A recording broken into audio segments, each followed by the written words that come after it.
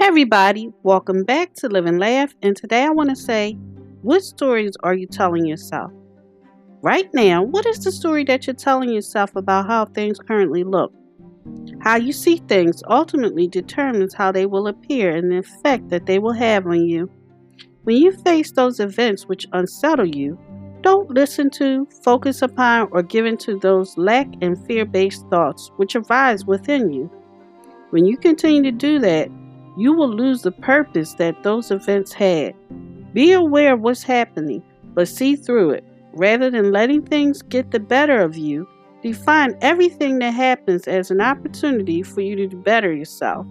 Thank you for listening. If you know anyone that could benefit from this, go ahead and share it.